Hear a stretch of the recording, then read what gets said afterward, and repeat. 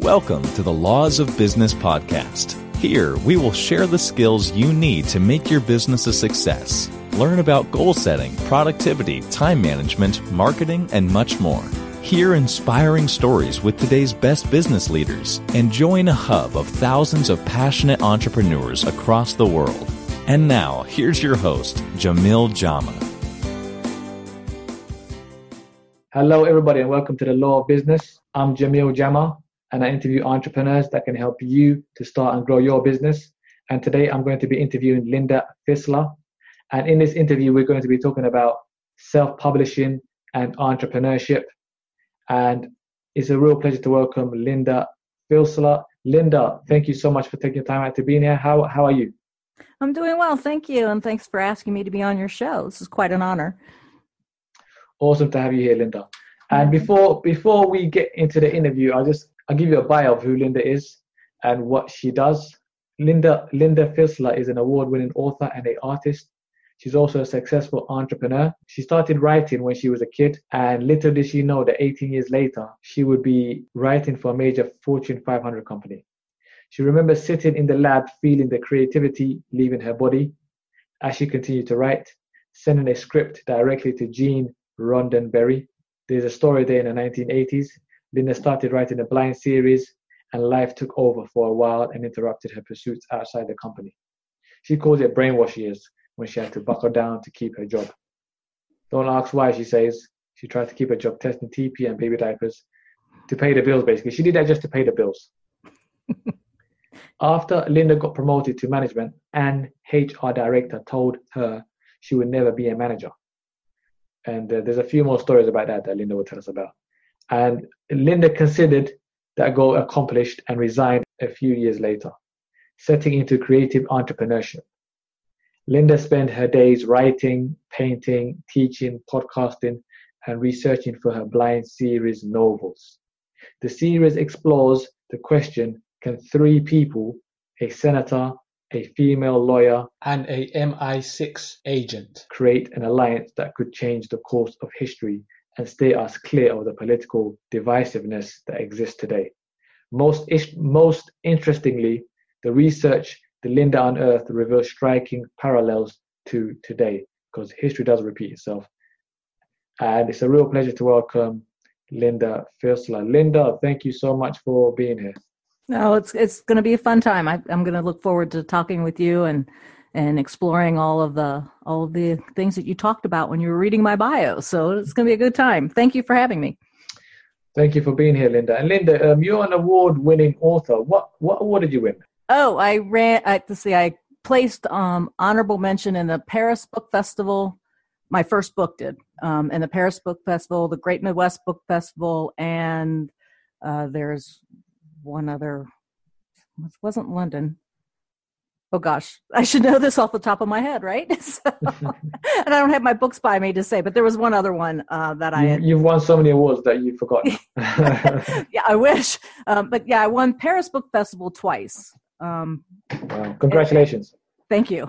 So, maybe was it German? Was it a German one? Because I know they have one in Frankfurt or Berlin or something. No, it wasn't German. I'm thinking it was. Oh, I know it was. How can I forget this one? It was Hollywood, the Hollywood Book Festival. Congratulations, Hollywood! Congratulations. Yeah. That's a lot of awards you've won. Congratulations. And how many books have you authored so far, Linda? Total of 11 books. That's awesome. And was it all self-published? Yes. So you know a lot about self-publishing books, right? Right. My first fiction book actually went through a vanity press, and we can talk about that in a little bit if you want, but all the rest of them were self-published. Okay, can we talk about your first book then, Linda, before Sure. we talk about your other books? When did you publish the book, and what book was that, please? The first book that I published was actually a transcript of my podcasts that I did with two master artists. One was with a fellow by the name of C.W. Mundy, and the other one was with another fellow by the name of Quan Ho. So I sat and transcribed a couple of my Art Chats podcasts that I did with them and then published them out. So it's just basically there was so much information that they gave me on the podcast that needed to be out there. So I got their permission to do that, and they were more than gracious in saying, yeah, go for it. And that's the first 2 books that I self-published. And then I published my How to Paint from Brush to Palette Knife book, and Creating Form with Value and Color, which is a quick read how-to book. So all 4 of those kind of went out in the same year, which was around 2014, 2015. Recent. Yeah. That's pretty recent. And that was about what for those books? 2 of them was for artists, right? Because you're also an artist. Right. When I left Procter and Gamble, I basically went down the path of being a fine art artist. So I wasn't actually, even though I was authoring a how-to book and things like that, I left in 2006. So during 2006 and 2014, before I published, I was actually doing some entrepreneurial work as a fine art artist and working with a master artist here in the United States who's internationally known by the name of Kevin McPherson. He and I kind of created a corporation, and I was the business manager and his basically business assistant for about 5 or 6 years. And we created a business called Artist Mentors Online, and we were mentoring artists via the computer. And they would study with Kevin and I for about a year. And we would provide them with exercises that they would upload their images of their work afterwards. And then we would critique those images, and we would have workshops and different things like that. So this all started in about 2006. And okay, sorry. No, I was just, and we stopped doing that about 4 years later. So mainly because it was very successful. We had a lot of people from all over the world applying to study with Kevin and I. And I would handle some business coaching during that time, and Kevin would handle a lot of the art critiques, and then I was also in charge of running the website. Yeah, because a lot of people do want to learn art, because I'm guessing a lot of your clients were entrepreneurs as well, and web developers, web designers. Not so much web designers, but certainly artists that were looking to have a business, a business presence. They wanted to start learning how to market their work and how to become more successful and getting their work in front of people, getting into gallery representation, all those different things. And so between Kevin and I, Kevin naturally had a lot of business experience as well. So between us, we handled a lot of Kevin, like I said, was very, very successful, and so was I at the time. And it was a really good team. We had a really good time, and there were a lot of people who benefited from that time period. I skipped the topic. I went straight to the art. That's okay. Because I know, because you're an award-winning artist as well. You're an award-winning artist as well. Right. Which is real cool. Yeah. But let's go back to your books, because we still haven't finished talking about that yet. Because you mentioned some of the books that you self-published. Can you tell us about your other books that you self-published, please? Other books that I've self-published is the Blind series, which is 3 fiction books right now. It's a kind of a trilogy. Well, it's not kind of. It is a trilogy. And then, so think Star Wars. Think Star Wars. You know how Star Wars came out with its first 3 episodes, and then it had the next 3 and the next 3? Yeah. This series is similar to that. It's the first 3 books. I'm working on the next 3 books now, and then there'll probably be more trilogies after this as well with the same characters. So this particular book, these are the ones that have won the awards, and it's also the ones that kind of explore history and, can these 3 characters who are kind of working together, which is an MI6 agent, the female lawyer, and the senator who later becomes president in the first trilogy, can they all work together to kind of change some things so that, we're not so divisive and we're not so dysfunctional, and change the course of history, kind of break this circle that we're in. So a lot of the same things that we're seeing today were present back in the 40s, 50s, and 60s, 70s, and 80s. And this book is set and starts in Blind Influence, which is the first book, is set in 1979. And then Blind Persuasion is the second book, and that's set in the 1980s. And then Blind Alliance is set towards the end of 1980s and the beginning of 1981. So it's that time period that we're looking at. So it kind of sounds like a movie. Seriously, it sounds like a movie. I'm hopeful that it'll be a movie. Actually, it sounds like a movie. I think that would make a good movie. Seriously. Yeah, a lot of my super fans who have written me, and a lot of other fans that I've talked to have basically said, this reads like a movie. Whenever it was when you was telling me about it, I could picture it in my mind's eye, that MI6 agent and that female lawyer. I could just picture it in my mind. It sounds. I thought of James Bond and stuff, but I thought of Indiana Jones. And I started thinking, this sounds like a movie. Yeah. Well, he's not so much James Bond, though. He makes a lot of comments about about not being James Bond every once in a while, but he's got his issues, and so I don't mean it to sound like he's really bad or something like that, but he's not. He just had something terrible happen to him. There's a whole aspect in the book, as well as trying to change history. They're trying to get through or trying to put their past to bed, if you will. Sean had been chasing an international assassin. That's the MI6 agent who killed his wife and child. And there's 10 years of his life that, we explore in the 1980s that actually happened earlier, of him chasing this serpent down, trying to get his revenge for killing his wife and child. So there's a lot of that comes into play. It's kind of like, how can we change the world if we can't change ourselves type of thing? If we can't, own up to what we've been doing. So are you trying to make this into like a movie as well? Are you approaching directors and producers? Well, I actually have a couple friends who are directors and some that are producers, and I've been talking with them, but they have a lot of their own projects going on right now. One of the things about that process is, a lot of folks think that what they're watching on screen, happened in less than a year. Like, somebody pitched them the story, they accepted the story, and now all of a sudden there it is in front of us on the movie screen. And, and talking with my friends and watching them struggle through that pitch process, it doesn't happen quite that easily. Some of the bigger name folks who are in the door, yeah, it does. But somebody who's not well known, or somebody who doesn't have a track record, like, let's just pick like Aaron Sorkin, for example, the one who did West Wing and now just came out with Molly's Game. He's got an open door to the big movie theaters or movie production people. But, for people like us, who are entrepreneurs that are trying to get the door open and things like that, it takes a good while to get that door open. I know folks who have been waiting, 15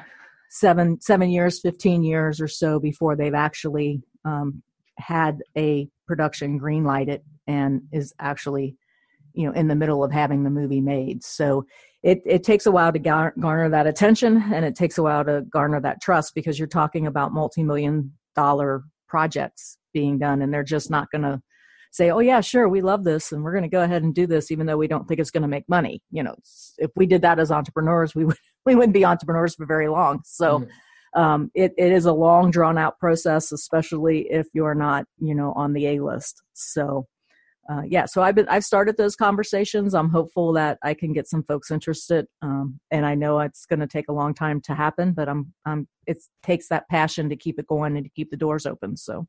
Yeah, good luck with that, Linda. Thank you. It sounds very good. It's called Blind Series Novels, right?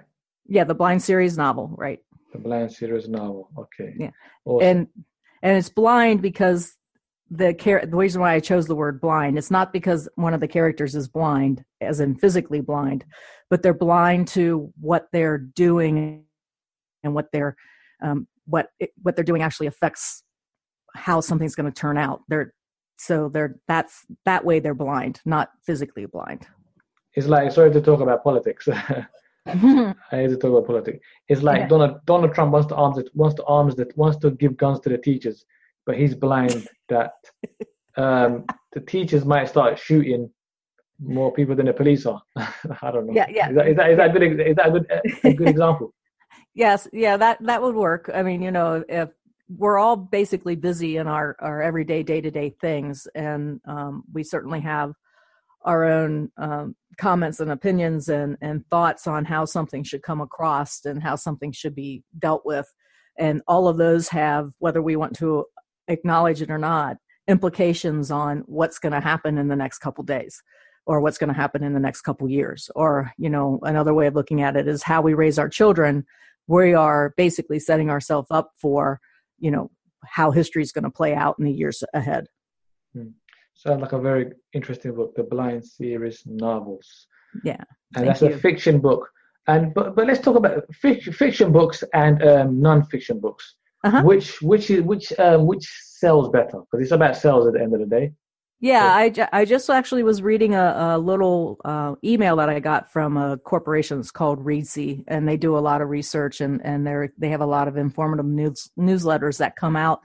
And they were just saying that nonfiction books just had one of the most stellar years last year. So in a nonfiction book is easier to market, and it is easier to basically get people interested in selling it. And that is because most of your nonfiction books are either about very interesting people, or they are about how to do something. Yeah. How to, because of self-help.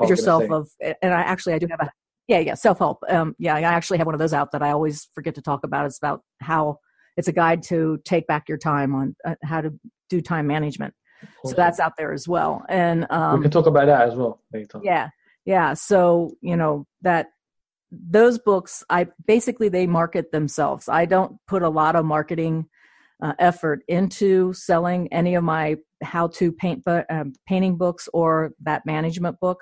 Every once in a while on Kindle Select, I may offer it as a freebie. And that just gets me in front of people to market my nonfiction book, or my fiction books, excuse me. So in my how-to books, about the author, I mentioned that I'm writing a fiction series called The Blind Series, and I kind of take that out. So anybody who gets that how-to book is also going to be introduced to my fiction side. Upselling. It's called upselling. Yes. For all the listeners listening. It's called upselling. Right. Exactly. So the easiest area to break into, and most of the successful folks in publishing will tell you, write a how-to book first, get your name out there. It's easier to get into publishing with a how-to book. So that would be my first advice to anybody who wanted to publish.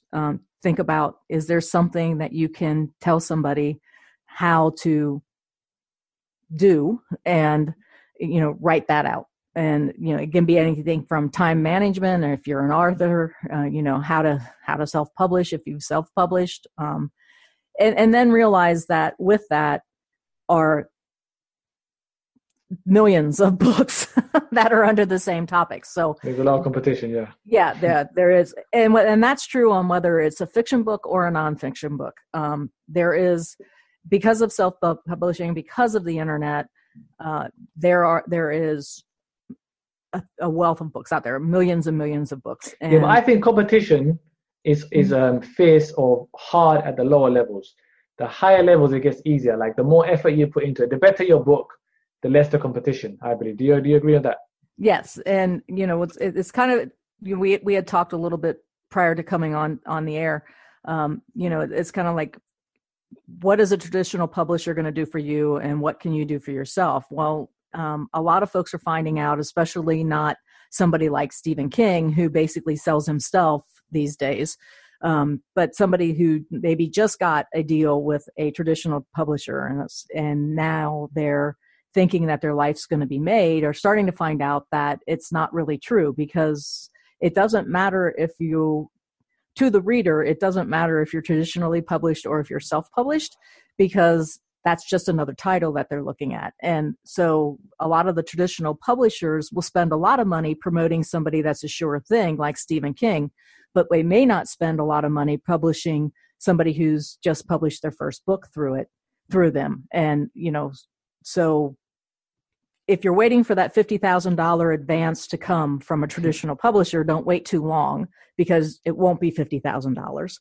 And, it certainly won't get the same kind of coverage and marketing that Stephen King gets. So I'm not saying don't query the agents or don't send your book to them. Please absolutely continue to do that. But understand that there's another option for you out there, and that's called self-publishing. And that's where you basically are in control of your story and your books and how you market them. And there are a lot of tools available out on the internet that can help you do that. And one such thing is what we're doing right here, which is podcasting. You know, that can get you in front of a lot of people. If I told you that you could get, 50 to 100 people in a room where you can talk about your books, would you do it? Yeah, of course.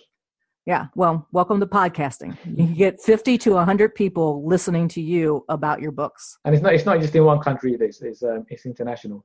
That's exactly right. So, and if you're posting your book self-publishing and you're posting it out to the web using Amazon or CreateSpace or Kobo or whoever, okay, yourself, you're actually, that reach is already there to the world. So, where there are, and I'm not saying that there aren't downsides to either traditional publishing or self-publishing, there is. And like you said, the competition is very fierce. And you just have to have that passion, and you have to have that perseverance, and you just have to keep at it. And you have to put in a lot of time and effort as well, because Stephen King, as big as he is, as famous as he is, he writes 4 to 6 hours a day.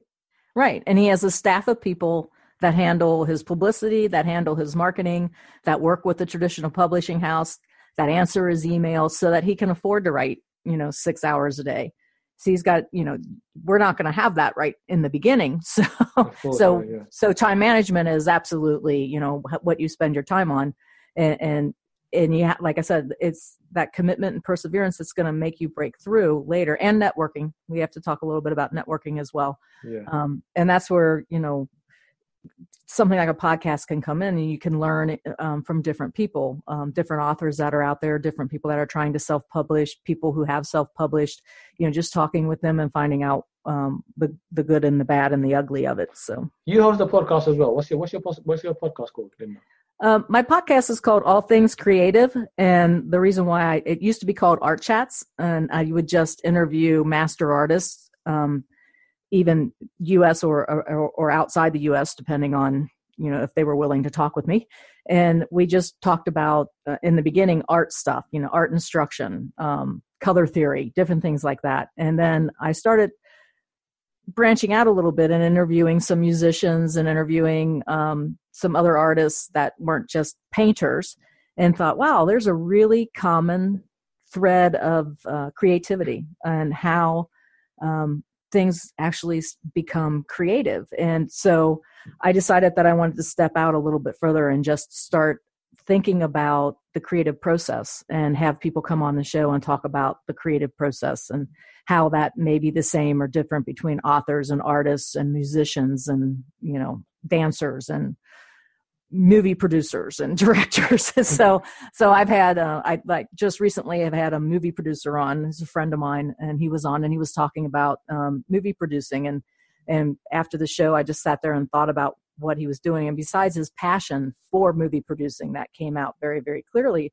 I mean, it was very clear that what he does in movie production, an entrepreneur has to do almost every day. So we have to watch our budgets. We have to make decisions. I do that. I wrote down. I write down everything. I write down every penny I spend. Right. Like even I bought something I was out and about today. I bought like a drink for £1.30 at Ribena, and I came and wrote down £1.30 Ribena, and I brought down the date as well. So good for you. You're on your way to penny. become a movie producer. I write down every penny I spend.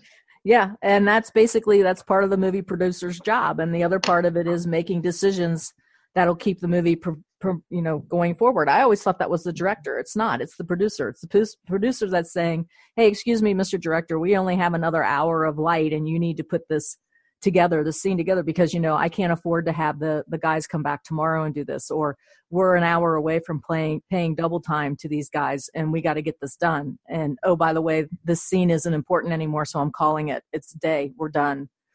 These kind of hard decisions. These are decisions that, if you just kind of take them out of the context of movie and start putting them in the context of business, you start seeing yourself, well, am I going to waste any more time doing A, B, or C in my business because it's costing me this much money and it's not returning on the investment So now I'm going to decide that I'm going to stop doing that. And so, you're kind of the movie producer and you're kind of the director, but you're also, this entrepreneur out there that's trying to have this passion to make your dreams come true. So, it does change a little bit from when you're working in a corporate environment, working for somebody else versus working for yourself. Because when you're working for yourself, you really are the director, the producer, the movie house that's going to show it. You're also the artist that's creating the stories and the painting and what it is that you want to do. It's a lot harder, but it's a lot more fun as well. You develop it more is a lot more as a fun. person. You develop more as a person. Sorry. Yes, absolutely. Yeah, it is a lot more fun. so Linda, and you're responsible. I was going to say that. Sorry to interrupt you. Okay. No, it's okay. You're saying that you're also responsible. Mm-hmm.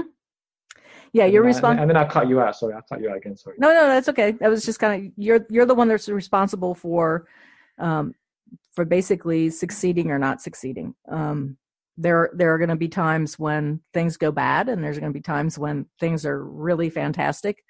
And you got to look at each one of those and just kind of stay on that middle path that's going to keep you going down to become even bigger successes down the road. But yeah, it's, you can't be saying, well, I didn't make it because somebody else decided to do this and that. And, that's not going to work. I mean, it's like I always tell some of my younger business associates who start doing that. Okay. I said, like point your finger, and they're like, okay. I said, point your finger at me. And they point their finger at me. I said, how many fingers are pointing back to you?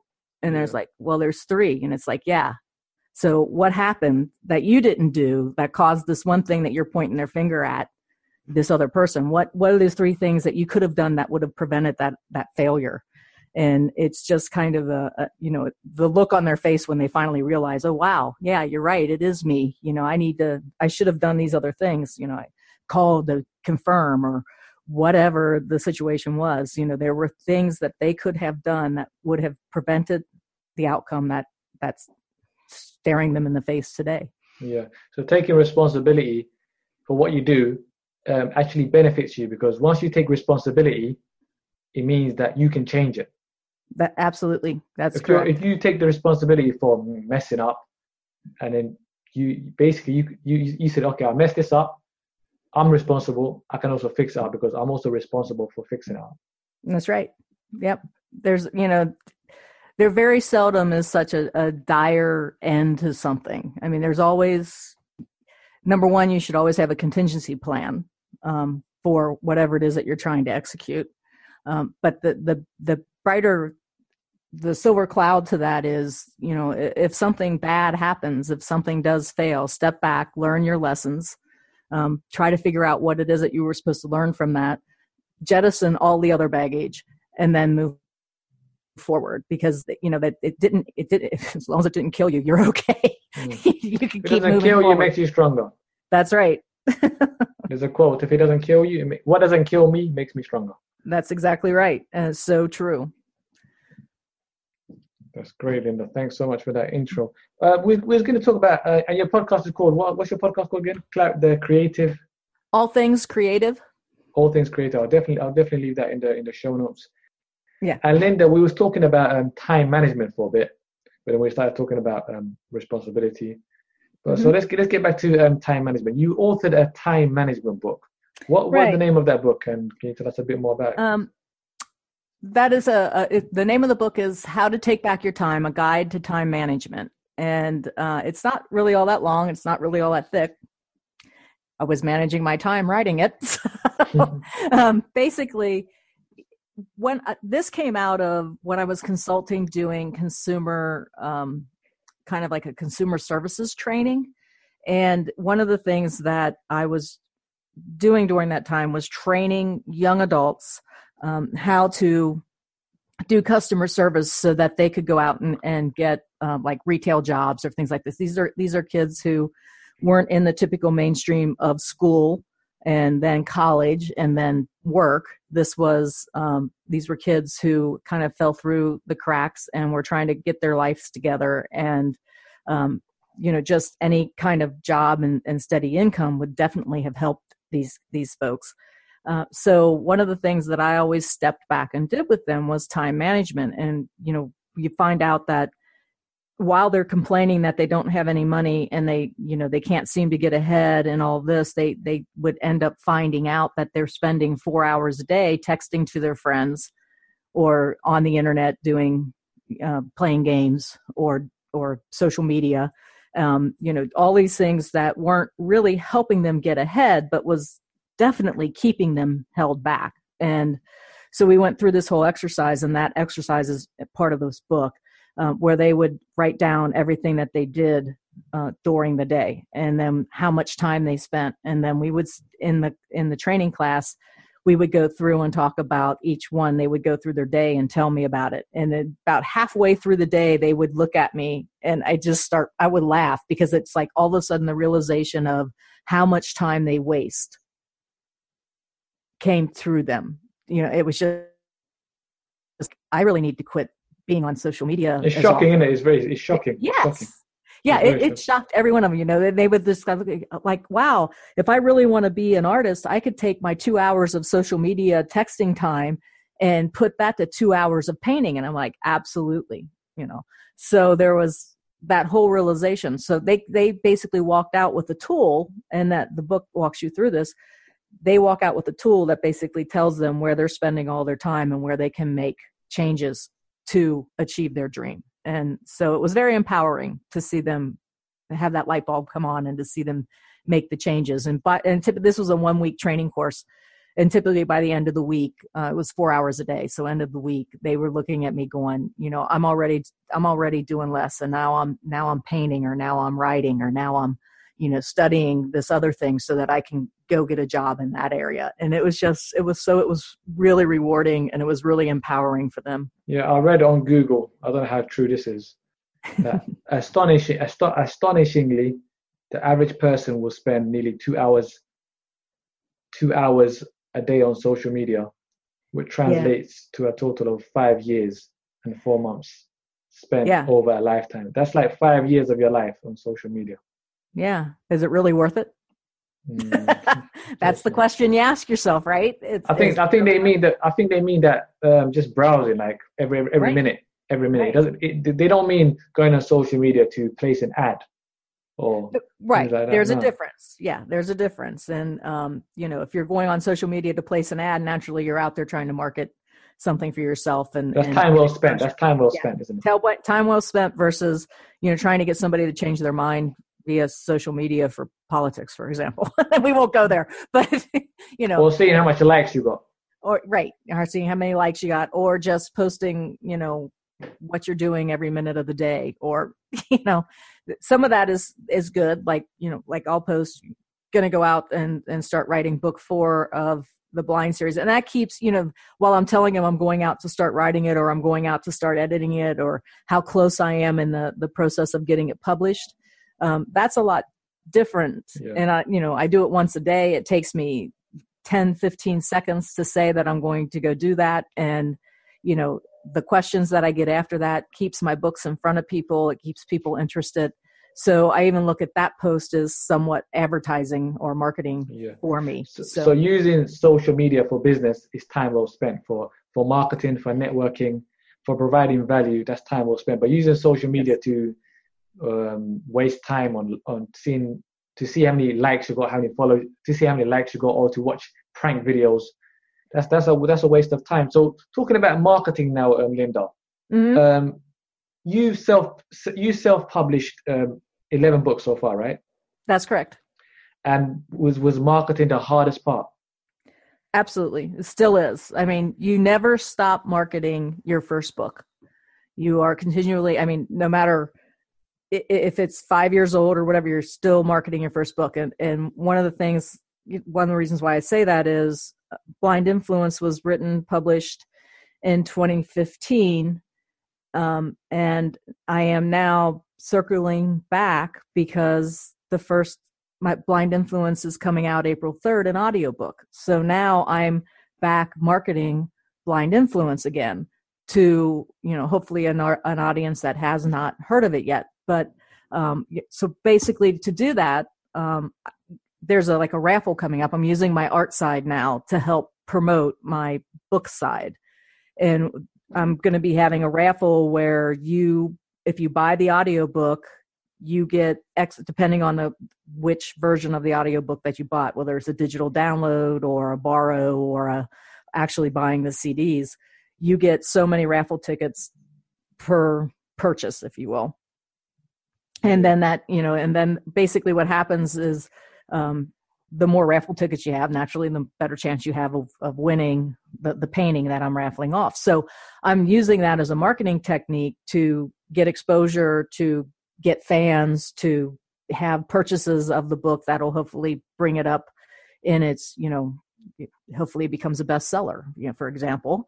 And then there's an option also for people to share this either to their email friends or, via social media, and they get so many more raffle tickets depending on which one of those they show.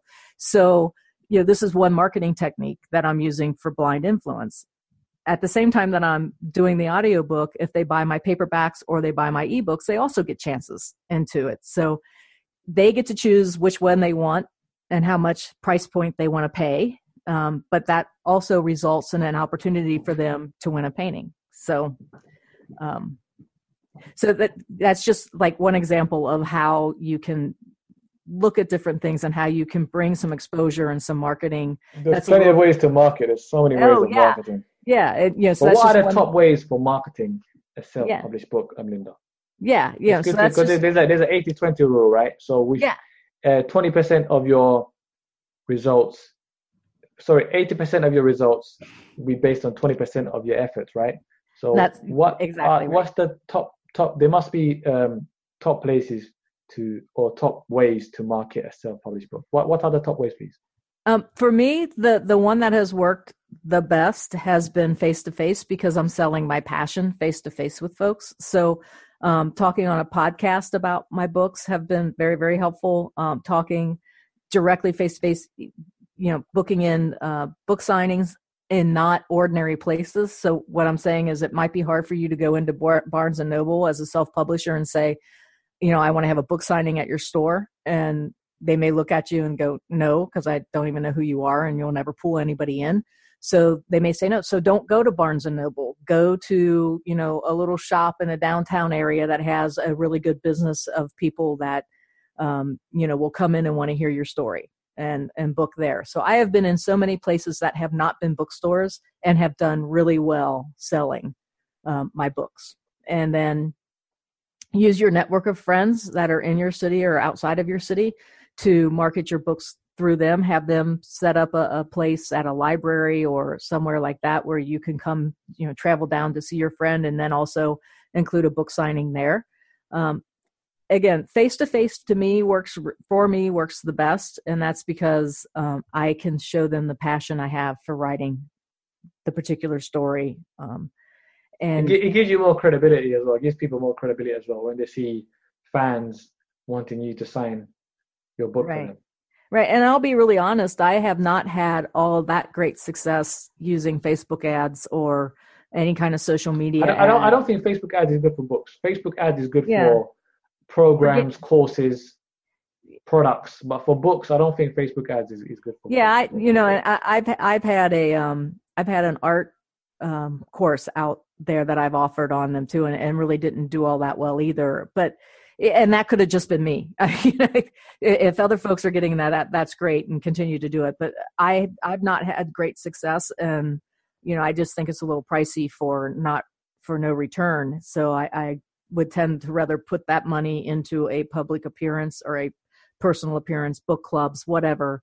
And that takes some time to market that down. But I'll tell you, the people that you go and see and that you meet become very, very, very loyal fans. And that's what you're looking for, is that loyal fan to build your art platform or your author platform. So what are your future plans right now, Linda? Well, I've got this promotion coming up for the audiobook for Blind Influence that starts on April 3rd. And then the next thing up is the publishing of book 4. I'm in the editing stage of that. So the Blind series book 4 will be coming out. It's called Cloak. That'll be coming out later this year. So working on that. And then we'll be doing a number of podcasts with a variety of people throughout the year for that as well. So, and then that kind of, leads me into other things that I'll be doing as well. So basically my days and weeks are spent either in the studio painting, at my computer, writing my story, and then, doing some appearances of in town locally and things like that to sell the books. So all you do is work, really. You just work. So you love what you do. Drink wine. Entrepreneurship. Entrepreneurship, Linda, would you say entrepreneurs, they go around driving Ferraris, they fly around in private jets, they go on their yachts, or do they spend more time working? They spend more, this entrepreneur spends more time working, because I don't have any of those things. But yeah, I spend the majority of my time, if I'm not sitting at my desk writing something, I'm certainly thinking about what the next chapter is in the book, or what the next scene is, or how I can improve a scene that was before, or I'm thinking about what the next painting is, and, doing things like that, what my next topic will be for my instruction on my painting class on, next Tuesday. Those kind of things are always at the forefront of my mind when I'm not physically doing that. So, definitely. yeah. So for anybody listening that wants to be an entrepreneur, don't think it's just driving around in Ferraris and having fun. It's not like that. Most of the time we're just working. And we love what we do, so it doesn't feel like it's work. That's correct. That's absolutely true. So Linda, thank you so much for this interview. I really enjoyed this.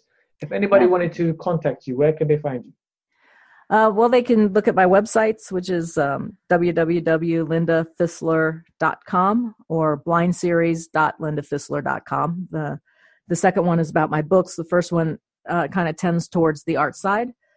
Or I'm on social media. You're welcome to contact me on Facebook. I'm more on Facebook than I am on any of the other social medias, and typically what I post to Facebook gets sent out to everybody else. But so Facebook would probably be the best place to get in touch with me. Fantastic, Linda. Thank you all very much for listening. If you enjoyed this, if you know anybody that this interview would benefit, please share it with them. Please also let me know what you think in the comment section and subscribe. And I'm Jamil Jama. This is The Law of Business, and I was Linda Fisler. Thank you all very much for listening. Thanks for listening to the Laws of Business podcast. Find out more about us on thelawsofbusiness.com. Thank you for being a part of our journey.